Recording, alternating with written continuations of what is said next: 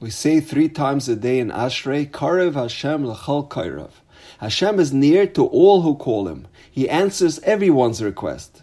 Then the pasuk says, L'chol asher yikru'uhu be'emes, to all who call out to Him with sincerity. So this seems like a blatant contradiction. So what is it? Does Hashem answer everyone's request, or only those who call out to Him be'emes?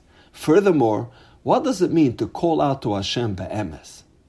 So a story is told about a king of a large country who threw himself a huge 70th birthday party. And in the middle of the party, the king was so excited and maybe a little inebriated. And he stands up and he calls out, "Now is an auspicious time. Whatever anyone asks from me, I will fulfill." And the whole town lines up to speak to the king. And they pour out their hearts in this once-in-a-lifetime opportunity to be granted an audience with the king himself. And this went on for many hours.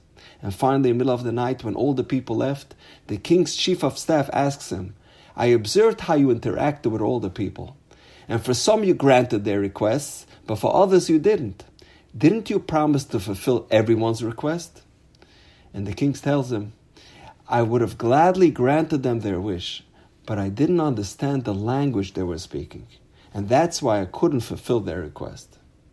And the question is, what language does the king speak? And more specifically, what language should we speak to get the Melech Malchei Amlachim, the King of Kings, to answer our requests? Perhaps we can explain this conundrum with an incredible idea from Rabbi Yohu Lapian. There's a fascinating Gemara in Masechtas Rosh Hashanah that talks about the efficacy of tefillah.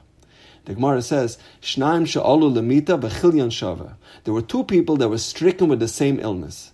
Or 2 people are on trial and they're being judged in court on a capital murder charge and their crimes are identical. Both of these individuals davened for Yeshua. However, zeh yarad v'zeh lo yarad. One was healed from their sickness and the other succumbed to their illness. Zeh nitzel v'zeh lo nitzel. One was acquitted and the other was found guilty. And the Gemara asks, if they both davened, why was one person's tefillah answered and the other one was not answered? Says the Gemara, Zeh hispal tefillah shleima nena. One davened a complete tefillah, that's why he was saved. V'zeh lo hispal tefillah shleima. Therefore, lo nena, he wasn't answered. So what is a tefillah shleima? Rashi explains, a tefillah shleima means to pray with kavanah. Asked Rabbi Yohu Lapian, how could it be that he didn't daven a tefillah shleima? How could it be he didn't daven with kavanah? His life is on the line. He's facing the death penalty. Surely he prayed with kavanah. How could he not pray with kavanah at this critical time? So he says, they both did daven with kavanah. But one of them davened and he said, "Hashem, you are my only hope. I'm relying only on you. I have no one else to turn to besides you." He said, "Ein oid milvada." There's no one in the world that can help me besides you. That's called the tefillah shleima. He put his complete trust in Hashem. The other person also davened to Hashem. But in the back of his mind, he was thinking, I know a good doctor in Manhattan that can help me. I heard about the specialist in Baltimore that's really good. There's an experienced lawyer that has great connections that can help me. I know a congressman or askan that can advocate on my behalf.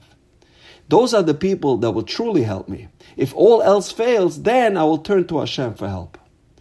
So he didn't truly believe that his tefillah is what will bring about his salvation. His tefillah became secondary. So although he prayed, he didn't concentrate fully while davening. And that's why his tefillah wasn't answered. Karev Hashem l'chol kairav. But there is a very important stipulation. L'chol asher yikru'uhu be'emes.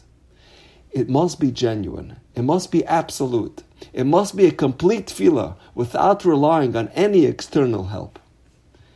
The people in town, when they came to the king, some said, "Your Majesty, I have no one else to turn to but you. Only you can save me." Those people were talking the king's language. The other people, they were thinking, I have a governor, I have a senator that can help me, I have a rich uncle that can bail me out. The king said, that's not a tefillah shleima. They're not relying solely on me.